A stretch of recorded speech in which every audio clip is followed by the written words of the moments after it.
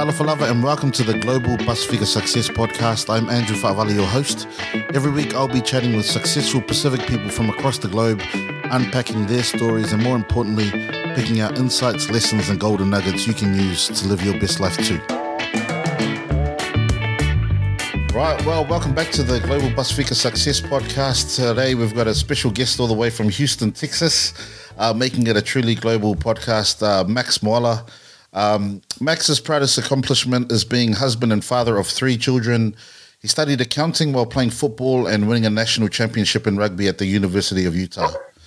Foregoing the accountant route, though, he went into sales and management where he was a top producer, taking his office from 2 million to 10 million revenue in less than 4 years. After 5 years working in corporate, he took the entrepreneur leap, quit his job in 2022, founded Uppy Investments, sold his home and moved to Texas to pursue his dream of achieving time and financial freedom through real estate investing. Within the first year, he built a $9 million real estate portfolio, co-founded a national wholesale real estate company that did near $500,000 revenue in year one, and is the host of the Clues of Success podcast. So I just want to welcome you, Max. Thanks for joining me at 8 p.m. in Houston and taking time out from your wife and your 3 children to have this chat. Yeah, no problem. Anything for our people. So appreciate you having me on the guest. And so let's see what we can do and how we can add value to our people and help, kind of raise the tide. Awesome. So obviously of Tongan heritage, how did your family get from Tonga all the way over to the mainland of the States?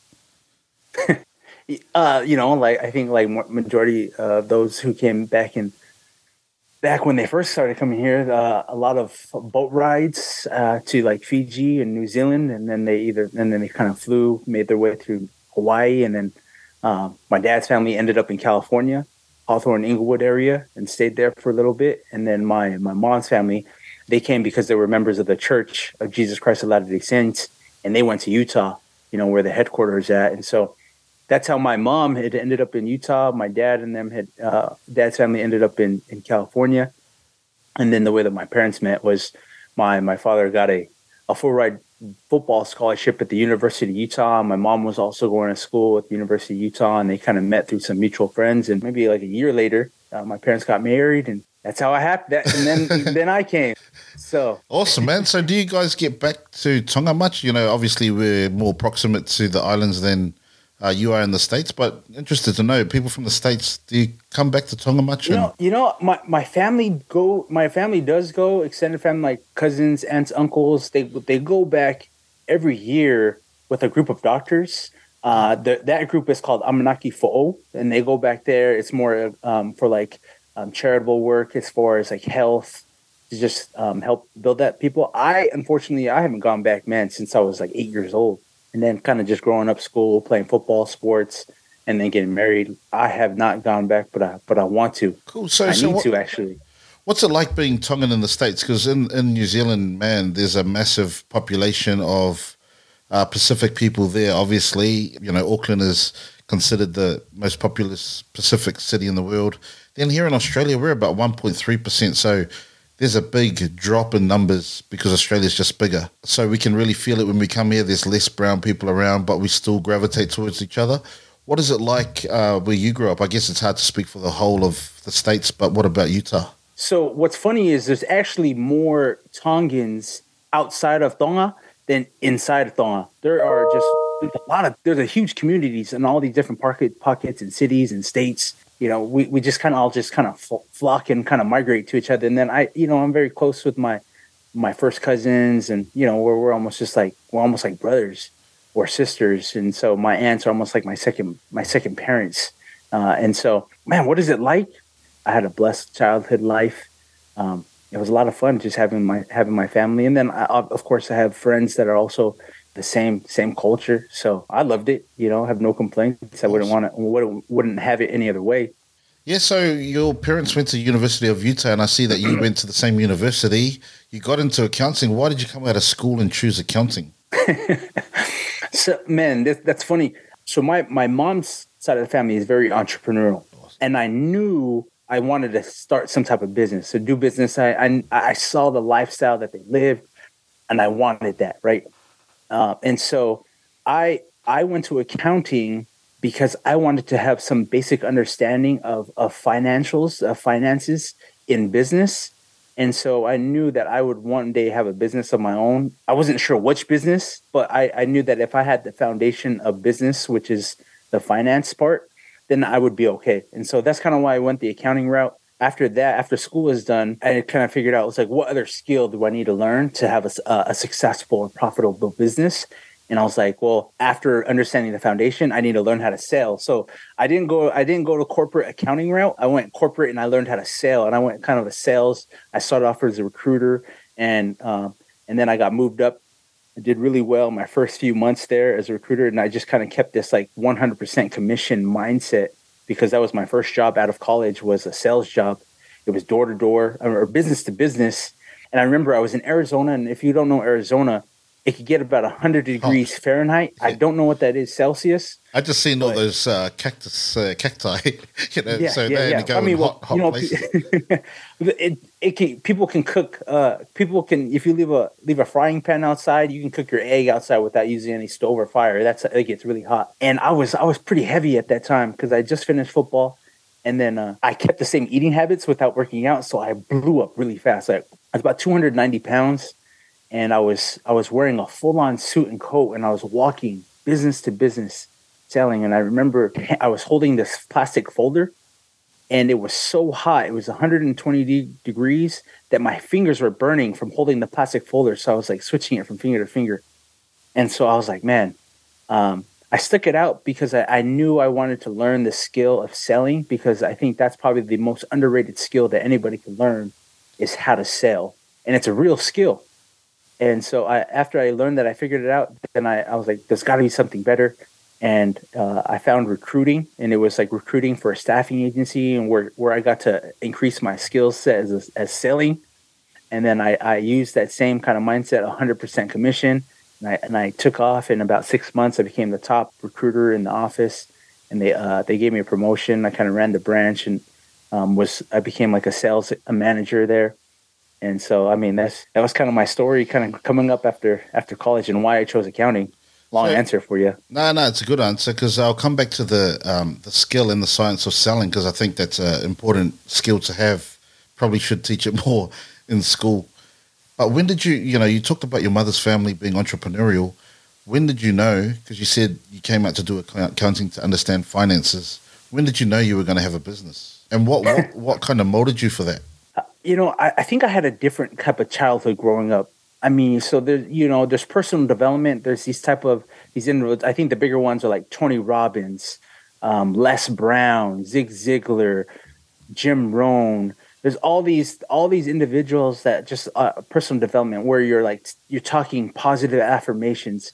My mom and my dad would listen to those all the time. And so when I would be driving with my mother on the road, she would either be listening to those tapes, so I would have to listen to them, or if she wasn't listening to them, she was always reading books. And so when she was driving, she would have me read it to her so she can listen to it while we were driving. And so I already knew, and I got to see, like, we were very fortunate. My parents had successful businesses. I got to see that lifestyle, and I knew that's what I wanted. And so I saw other family members who had 9-to-5 jobs, and I saw their lifestyle. And when we would go on like family vacations and reunions, and sometimes they weren't there because they had to work. And, I'm like, hey, where's Uncle so-and-so? Or where's, this cousin? And I say, oh, they have to work. They couldn't get time off. I automatically knew. It was like, oh, I don't want that. Like, I want to be in charge of my own time. I want to be my own boss, and I get to decide when I could take trips, when I could take time off. And so that was kind of the beginning makings of me wanting to start my own business. I just didn't know what I wanted to do. But that's kind of where it came from. And it just, as long as I can remember, I knew I always wanted to have my own business and not work for somebody else. Can you give us a little explanation around what your mum and dad's businesses were? Yeah, at the time they had a foster agency. So they worked with the state. Where these kids they were either troubled youth, or their parents couldn't handle them, or some type of problem where they were no longer able to stay inside their home. The state would take them away, and then my parents had a foster agency where they would take these kids and they would find homes and place their kids inside the different homes as foster kids. Man. So they did that. Yeah, they did that. And then they actually went into real estate after that. My mom also, like, she sold a lot of makeup, having these like makeup parties all over the state of Utah, and she was a top producer with that company. And then they decided to go into real estate. They kind of shut down their business and went into real estate. And that was my introduction to real estate. Wow, man, we've got the same business. We deal with young people who are wards of the state, and we get their houses and we provide, youth work care and stuff like that. So that's interesting. But, bro, like it just sounds like you had the role model, you had the environment, you had the context, and then it's created this kind of clear vision for you. You know that you want to own your time. You know that you want to be the boss.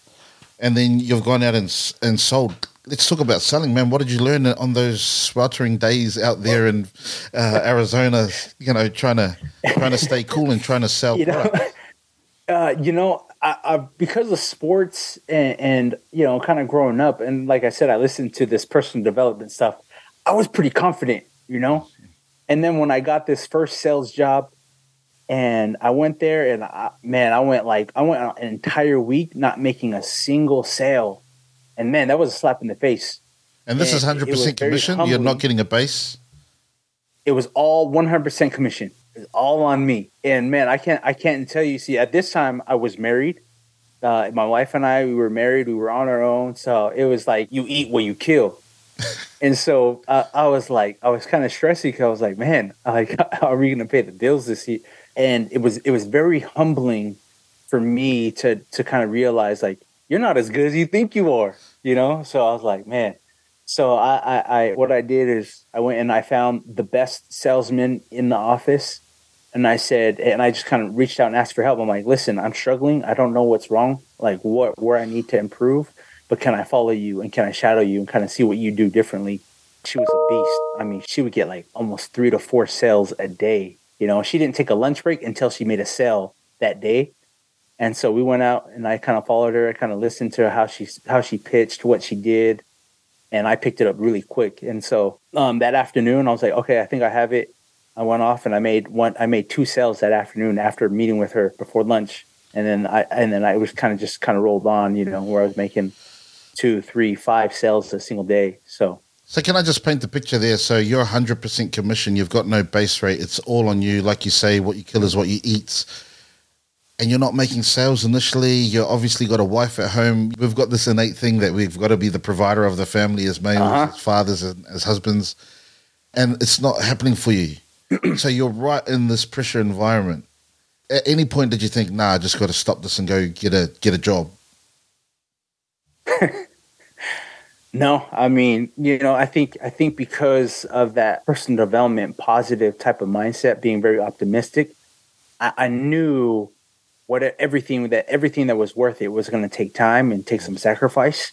And I knew that these skills were needed, and just because it didn't come easy, it doesn't mean that, like, I knew that I had to learn it. I was willing to play the long game for a better purpose and a bigger cause, just so I can learn, and sometimes you do have to take a step back to take 10 steps forward or do forward. And so that was kind of my way. I was like, all right, I got to slow down. I got to figure this out, because I knew how important it would be in the long run. So what did you learn from this lady? But it actually never crossed my, like, I think, when you do, like, man, it's like, man, I have to provide. So it wasn't go get another job. It was like, I need to get better. I need to get better, and I need to do this fast. So what did you learn from the lady that upped your ability to sell? It was her confidence. It was the way that she pitched. It was the questions, and really, she didn't take, like, it was almost like non-negotiable. You can almost say it was really pushy, but she kind of asked questions, but she didn't take the first no, the second no, the third no off the bat and just like turn around and walk out the door. When someone said no, she had rebuttals for every single objection, and then she just like, okay, like she just get them to buy one small thing. Because once you can get them to say yes immediately, then you can kind of upsell and sell for it and get even more. But she was very skillful. She was very good, but she was very intentional with her purpose of walking in that door. And because she was a single, she was very good. And so I was like, oh, okay, this is what you're doing. And once I figured it out, I think women can be a little bit more pushier because there's something about being, I don't know, like people were just a little bit more open to them. So I had to figure that out and just kind of make my own little twist and flavor to it. And so once I did, I was like, I think Polynesians we're able to build relationships and build rapport fairly quickly. So then it's the strategy of selling, because you just talked about rebuttals, but for those who don't know, like on the process to make a sale, you should really know what kind of rebuttals are going to come at you or why people are going to say no, and then have a way to counter that and then lead them back into the path of the sale. So did you have this plan? It's kind of like, you played rugby at Utah. You have to have a game plan. So did you have this game plan around all the possibilities in terms of rebuttals that you might come up with, how you were going to twist them back into the path and stuff like that? Yeah. And that was really great about that company that I worked with. They had, honestly, I think they probably had some of the best sales training that I could have asked for, because they got you really prepared for selling without even thinking that, because we played a lot of games, but the games were like competition game, like it was practicing pitching. There were it's like, okay, what's the biggest objections that you're going to have? Or what's going to be the main reason why people don't buy from you? And we had all the lists of all the different reasons. And then we were like, okay, what are going to be those things, those rebuttals, or how are we going to overcome all of these objections? And there was so many different skills. And I didn't realize that there was like so many different sales tactics or psychology or things that are just like figuring out like how it worked. And so we can kind of figure out, okay, what type of personality are we speaking to, and how do we sell or pitch this personality? And you can figure out their personality by the types of questions that you're asking, by their demeanor, by just all of these different things. And it got very interesting. And for me, it became like a game. And I'm like, man, I need to figure out this game because I need to win this game, And I loved winning, from playing from sports. You just naturally kind of almost build this competitive mindset. And so that's kind of how I kind of took it. So is that the role where you took your office from 2 to 10 mil? Yeah. So when I had started as a recruiter. And so each recruiter had their own salesperson. So there was a guy who would go out there and he would go get sales, and his job was to go get some orders or some recs or some requisitions, things that we could fill. And my job was to just go find these individuals that can go and fill all the different roles that he got from his sales job. And so there was a time where I didn't feel like my sales guy that I was feeding guys for was working hard enough. So I started like every time I would talk to an individual and I see a company that we didn't work with, I would start getting their phone numbers, and then I would call those people myself and set up appointments for my sales guy. So I'm like, hey, listen, here's another meeting. You need to go to this meeting and go get some more recs for us. Like, you need to go more stuff. So I was not only recruiting for him, but I was also setting up appointments for him to go meet with and get more clients for us. And then I just did a lot of things where I was like, and then there were so many people that were applying to our jobs that didn't fit the scope of work, or they didn't have the right skill set. Like, our staffing agency was very, very niche. It was like low voltage electrical, and I had never heard about this stuff. Yeah. But we were looking for these guys who can perform these type of jobs. And I was getting guys that were like Pizza Hut drivers, they were pizza delivery drivers. I'm like, they have zero skill. And I kept deleting their resume. And then it clicked, I was like, man, like we could teach these guys. Like, I was like, why don't we start a training program and teach them how to just do the basic skills of what this is, like pulling cable. In these offices, you just have all this cable, all the low voltage that needs to be pulled. So I'm like, why don't we teach these guys how to pull cable, and we can teach them how to have site safety, and we can give them some basic tools, but we can equip them because they're going to be very inexpensive, very cheap. And then our delta, what we're going to be charging these companies, there's going to be a pretty good delta, so we can make a pretty good profit from these guys. And so I started bringing in every single person. Like if you applied to my job, I brought you in for an interview and I put you into a training class. And like within a month I had 20 trainees, and I was like, we put them all to work, because it was in our pitch was like, hey, these guys are young, they're moldable, they're trainable, they're not going to have any bad habits. And he's a pizza delivery driver, so he has a reliable vehicle, and that was a very easy sale. It's like, oh, this guy's pretty cheap, so we'll take him. So and I just built it off all these trainee guys, and nobody else had figured that out. And I'm like, so we started a training program, and I was just kind of always thinking outside the box and figuring out ways that I can help generate more revenue for our office. And then that's how it kind of happened when I got promoted. And that's the essence of entrepreneur. It's that you see a problem, you go and make the solution. Like you were at this part of the funnel, you were trying to recruit people. You saw that there was a bit of a bottleneck on the other side in terms of placement of people and getting other kind of clients in.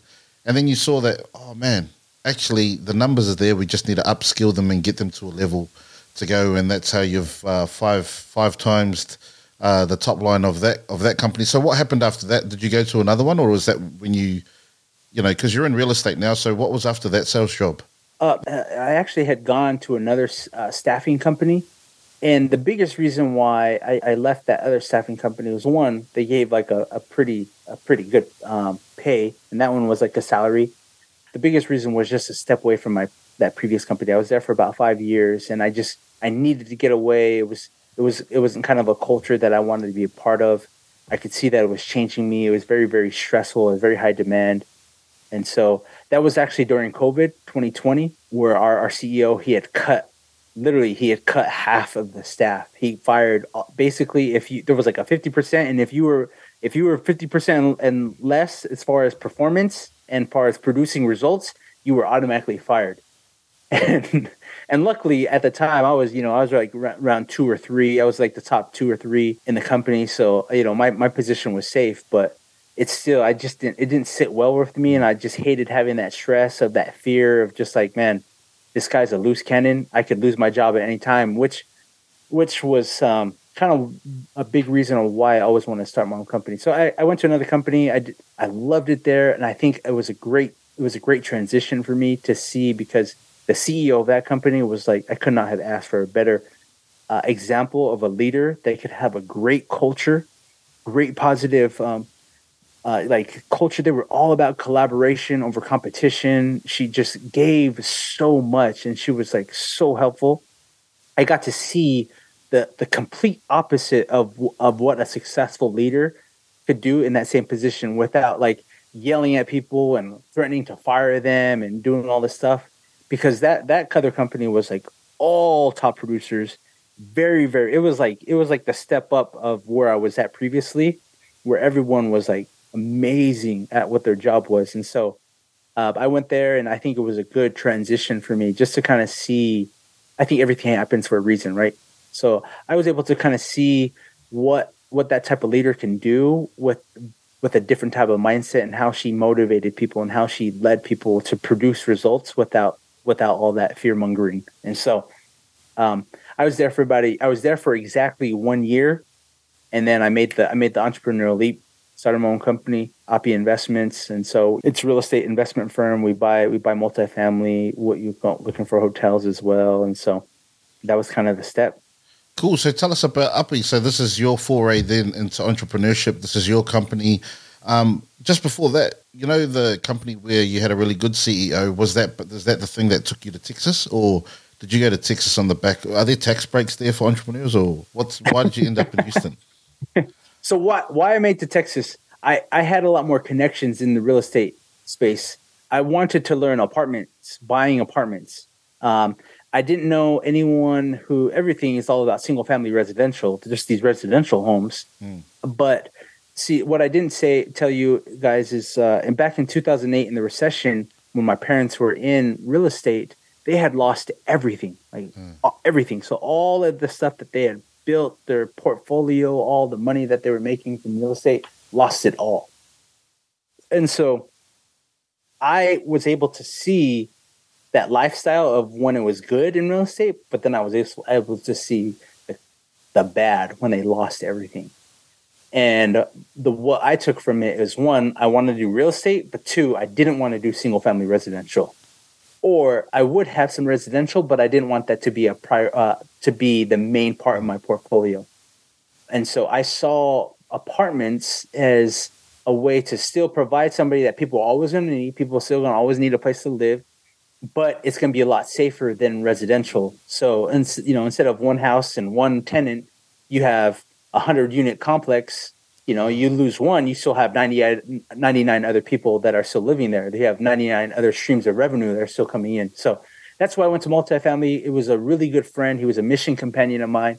He was already investing in multifamily or in apartments, and so I moved here to Texas to just throw myself in the fire. I think it's very difficult for me to kind of just focus on multiple things at one time. Obviously, we had some money saved. We sold one of our homes, so we had this margin of cash just in case things didn't work out to get some other deals. And then I also started co-owned another company that could help bring some additional income in while I was looking for a deal, because it's a very, very long game. Multifamily investing, it's very long to find a deal, to close on the deal, and then you have to like turn around and try to fix it and increase rents to start getting some actual real cash flow from that too. So that's kind of why I moved to Texas. So can we just understand this multifamily? So you're saying you're getting out like pretty much a property developer. You're getting blocks of units where many families can live. That requires quite a bit of capital investment up front, eh? Mm-hmm. Yeah. So what we do, we call it syndications. Yeah. And so those who aren't aware of syndication, basically it's a pool of funds. So here in the States, when you're buying a home, usually you'll have to put down on a traditional investment loan or a traditional loan, you're going to have to put down 20 to 25% of the purchase price, and then the bank will fund the other 75%. Well, it's the same thing when you're buying a multifamily investment. You still have to put down 20, 25%, and then the bank will lend the other 75%. In syndications is I'll pull a bunch of investors. These are people that are, they have additional cash and maybe want all the benefits of real estate without having to be very active in real estate. So we'll partner. I'll find the deals. We'll partner. They'll just invest a portion of the money, and I'll have 10 to 20 investors. They'll all throw in some money, and then we buy it together. And we kind of bring that pool together to put down the 25% to own it. And so, and then we'll kind of split up the portions. Obviously, a majority of the equity and the cash flow will go to them as the investors, since they put up the capital. And then, I'll get a little bit portions from like turning up the business, managing the units, all these things. And so, and then we kind of split it that way. What's the value of an average multifamily block? It all depends on a number of things. One, multifamily, the way that it's valued like business, and the way that they value businesses or multifamily or any other commercial real estate is based on the amount of money on the NOI or the revenue or the cash flow that it's generating. And so everything is based off cash flow. And so based on that, there's like an equity or there's like a multiple that it's all worth. That's how it's valued. That's why I like commercial real estate, is because in regular residential, there's appreciation, right? So throughout time, everything appreciation. Your home can go up in value. Sometimes it'll go down, but not very likely. It's not. I don't think it's going to happen again. But in commercial real estate, there's something called forced appreciation, where you can you can add value, where you can take a look at a property and you can see that there's some mismanagement in operations. You can help cut some expenses, so it takes you a lot less money to operate it. And then you can increase the rent, or you can look for other ways to just generate some revenue. Maybe you can charge pet fees. You can charge parking lot spaces. There's a rent utility bill back system where you can now split the cost for utility bills. So you're increasing all these different ways to increase revenue. So then your cash flow is just skyrocketing, or it's going a lot more. And when you can do that, you can increase your value of that property a whole lot more. Sounds like a business to business acquisition, kind of the same, where you have to you go into it, you go and do a turnaround, or you do an uplift. So that requires a vast amount of skills. I know that in acquisitions and mergers, we're looking at the people, we're looking at the processes, and then we're looking at the product. If you go into one of these and you look at those three things, that requires that really vast skill set, knowing what the processes are. There's a lot of inefficiencies in the process. Maybe the people who are doing it aren't being efficient. Man, how did you get that scope of knowledge to go in and do a turnaround like that? Yeah, so the way that I had done my first deal was, I obviously you can kind of see, and it sounds pretty complicated buying these multifamily investments, because there's a lot of due diligence. There's a lot of things that moving parts and pieces. I had joined the coaching program just because, one, I needed to learn it a lot faster. So you can pay for it in two ways. You can pay for it with money, or you can pay for it with time. And I didn't have the time, but I had some money, so I paid for a coaching program. Obviously, I had done due due diligence and I looked at multiple different coaching programs within the space. And I went with the one that felt best for me. And then within that coaching program, there were other students, there were some coaches in there, and they had the experience. And so I didn't want to risk losing investors' money. So I went with someone who already had experience, who had owned thousands of units, who had sold thousands of units, and was able to prove they had a great track record. And so I kind of showed myself that I can bring value to them. And so there was an opportunity. They brought up a deal. They said they needed some money to help, kind of an equity partner. So I was able to just help raise some capital for that deal. I told them, I was like, listen, I know if you want my help, I only ask for one thing. Can I be on the asset management team? Because I need to learn how to manage the asset. And I feel like that's a very, very important skill. And so he said, yeah, if you can help bring some equity, some cash to this, help bring some money for this deal, you can have a spot on that asset management team. And I can kind of give you a little bit more training. And so that's kind of how I learned it, was kind of just learning it from them, like being hands-on. And I'm still learning it today. I still don't know everything today, but I'm a lot more versed today than I was. It was only 18 months ago when I started this myself. So I've got a couple of questions, man. You say it kind of flippantly, I had to go get investors. Bro, that's not easy, eh? How did you find them, and how did you sell them across? Friends and family. That was how we were able to raise the money. And talk about raising money. My very first time raising money, like I said, I had a mission companion who was already in multifamily investing. And it's the only time that he's actually, but this time he was kind of in a bind. And he asked me, he was like, hey, Max, I need $1.7 million. Can you help me? And I said, yeah, I got this. The same mindset I had when I started my sales job. And I was like, yeah, man, I could do this, And I had access to people who had capital. And so I was like, yeah, I could do this. And so I made a couple phone calls and, set up some meetings. And turns out I didn't raise a single penny, like not a single dollar. And I was like, that was a big slap in the face. And so I then realized that there was a lot more that went into just raising capital than just asking for money. So the next time when I did raise this capital for this deal, I remembered that whole experience. And so I came a lot more correct. I came more prepared as far as understanding the deal, understanding what the returns are. So if they were to invest X amount, this is what your return investment would be. And then I leveraged the experience. So I had a whole pitch deck ready this time. Last time it was just talking to each other, hey, you want to invest $1.7 million? They go, okay, does this property even exist? Am I just going to give it to you and you're going to run off? I'm like, come on, man, you know me forever. I'm good for it, Yeah. But I was like, sorry, man, we're going to have to pass. But this next time, I had pictures of the property. I did a whole market research of why it was going to be a good investment. There's a whole employee diversity. So there's all these different industries that, so if any one industry got hit, they're still going to be taken care of, oh, here's what the current rents are. Here's what the other rents are around the neighborhood's costs. And so we can appreciate with increasing the rents, and so I was like, here's the team that we're working with. They're going to manage the asset. Here's his experience. And so it was very hard for someone to say no, oh man, that's a good deal. You've done a lot of homework. You did your due diligence, It just made them feel a lot more at ease when they're letting go of their hard-earned money. I love that, man. I'm interested in mergers and acquisitions, and I'm trying to get into masterclasses and stuff like that. But I just love the uplift and the turnaround and the potential that you can do if you get it right. And then especially in the group model where you just bolt on different things that value add to the group. So that's awesome, man. Tell me about Uppy Investments. How did you name it? What is your goal for it? Obviously, you've done pretty good turnover in your first it's quite early in the journey, so let us know about Uppy. Yeah, so I mean, I had all these different names. I think trying to figure out a name for your company is always can be a little tricky, but I named it Uppy Investments because Uppy just means home in Tongan, and I wanted something that my kids would just understand, hey, we're proud of our culture, we're proud of who we are as Tongans. We're not going to be afraid and name it. Some other name, there probably could be other marketable more names, but we wanted something that we would be proud of, that we could be happy with, that could be kind of who we are, And so it's just Uppy Investments. It just, kind of means home in Tongan. That's really how we came up with it. What's your vision? What's your vision for it? Just continue to keep growing, adding value to find good investments, safe investments. There's always going to be some type of risk with any type of investment, right? but real estate's always a long game.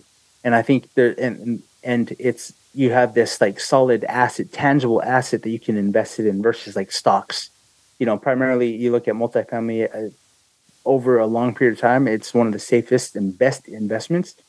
And so like our goal, in 10 years, we want to, maybe I mean, get over like $1 billion and, have that $1 billion portfolio, and just want to just be able to just provide good, safe homes for families and just like good, safe investments for people, these people who have all this extra cash, and help them, you get all the benefits. Those who aren't familiar with real estate, here the benefits of it are, one, it's depreciable. Here in the States, we have to pay taxes, right? But if you can do depreciation, that's a way of like almost showing that you can count less. We take that as a paper loss, so you don't have to pay as much taxes. If you're familiar, those who talk about like Donald Trump, he never showed his tax returns. Well, because he was a real estate guy. This guy's making billions of dollars, and he's probably paying less taxes than someone who's making $100,000. That's how crazy it can be because of depreciation. It's appreciable, which means the value is going to appreciate and go up. The taxes are deferrable, which means you can defer taxes, so you can sell a property, and the taxes, typically you have to pay capital gains tax. Yeah. But there's some different rules or tax laws where you can defer having to pay those taxes, so you can defer it by buying another property, so you don't have to pay any taxes on these gains, and you can just buy another property. And so those are probably the biggest benefits of real estate. And so when I partner with these people, they're investing in all these things. They're getting the depreciation. They're getting the appreciation. They're getting the deferred tax or the tax write-offs without having to be. It's very, very passive. It's all hands off for them. They'll get the monthly newsletters, the updates on what the property is doing. They'll get pictures, and then they always have my cell phone, so they can always call me anytime or text me to ask any questions and concerns. And so that's kind of the vision. Cool, man. So, $1 billion, you got to name it and you got to claim it and you got to go after it. This seems like a win-win-win because investors are getting returns. You're making business out of it. Families are getting homes as well. So it feels a little bit altruistic in that everyone's getting wins and outcomes that they're after. Of course, there is some tougher parts of it, because sometimes there's families that they're not paying their rent, and so we'll help them try to get some like assistance from the government. But then sometimes they're just not paying because then they're just, unfortunately, there's not everyone who's very honest, and so we do have to make those tough decisions to like evict families because your family's not eating, or sometimes it's not going to be my family that's eating, and so as far as our investors and those things, so.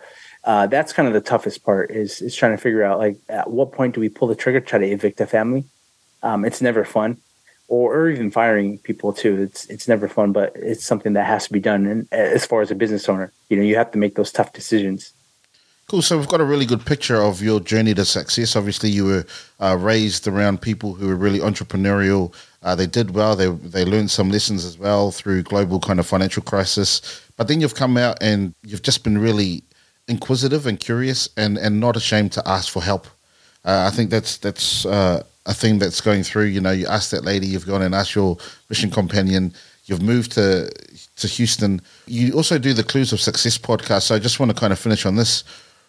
What are the clues of success that have been left behind in your trail? I know you're still young and I know you're still early on the piece. Yeah. You're going to make it to $1 billion, but what's the clues? Yeah. It's the willingness and the, being open to failure and being okay with failure. I mean, I showed you, like, there was many times where I failed. I completely failed, where I didn't make a single sale or I didn't raise a single dollar.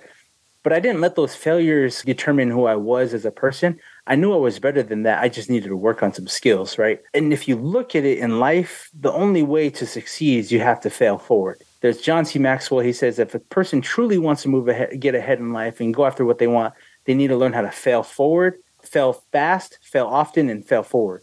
So these successful people that you see who had the life or the things that you want, the only reason why is because they were willing to go out there and fail, and they failed a lot. They just have a lot more failures. They took a lot more no's. They were able to just take these things and not let it stop them from going after what they really wanted. And they had a bigger reason why or purpose of why they were going after these things that made it non-negotiable that they weren't going to stop when it got hard, because there's going to be setbacks. Life is going to get hard, right? And so, but if you're willing to push past those things, you can have everything you want in life. I think Zig Ziglar had said it. You can have everything you want in life if you can help enough people get what they want. And so, I do like the mindset of being a go-giver. But as far as my clues of my success is, one, don't be afraid to fail. Failure is part of the journey of success. But then just show up every single day. It's hard being your own boss, because sometimes you can be a crappy boss and that makes you a crappy employee. So I show up like it is a job. I have the same 100% commission. I have a family that I need to take care of and feed. I got investors who are counting on me to get them a return. And so, it's just showing up to work every single day. It's being consistent and just doing what you say you're going to do. Awesome, man. I'll leave it there because you got a family to go back to, but I really appreciate your story. I appreciate the fact that, you've told a story where you like the pressure cooker, you walk towards the pressure, and you know that you're going to come out as a winner. I can see the success and the journey that's going to unfold ahead, because you've done those things like fail fast, fail often, and fail forward. And so just wish you all the best. And thank you so much. Thank you so much for joining us on this show. And I'll put in the show notes info about the Clues of Success podcast, Uppy Investments, and your LinkedIn and your socials and stuff like that. Awesome. Well, no, I appreciate it. I appreciate the opportunity to be on here to kind of share the story, and hopefully this resonates with someone out there to go out there and just go after the life that you want. You don't need permission from anybody. We're all sons and daughters of God, and we're meant for greatness. Awesome. And so it's already in you. We have this innate ability, and just believe in yourself and go do it and go get it. Well, there you have it. What a great chat. Max seems pretty laid back for a dude who's pulled off some massive moves, from knowing nothing about selling and falling flat with zero outcomes, to humbling himself and asking for help from those who are doing better than him. He's become a top seller, and he's then jumped out of his job, moving his whole family, selling his house, just to get amongst multi-family investing or property development and management. Maloa pito, Max. Props to you, your wife, your parents, everyone who's contributed to making you the successful man you are. I'm sure that you'll have more successes, more failures, and just more fun. I've been blessed by your story. That's us for this week. If you can please do us a favor, like and subscribe to this podcast wherever you listen to them, and follow us on all socials: LinkedIn, Insta, TikTok, and Facebook. Our handle is Manawise Group, all one word. That'll be much appreciated. Cool. Have a great week, and God bless you all.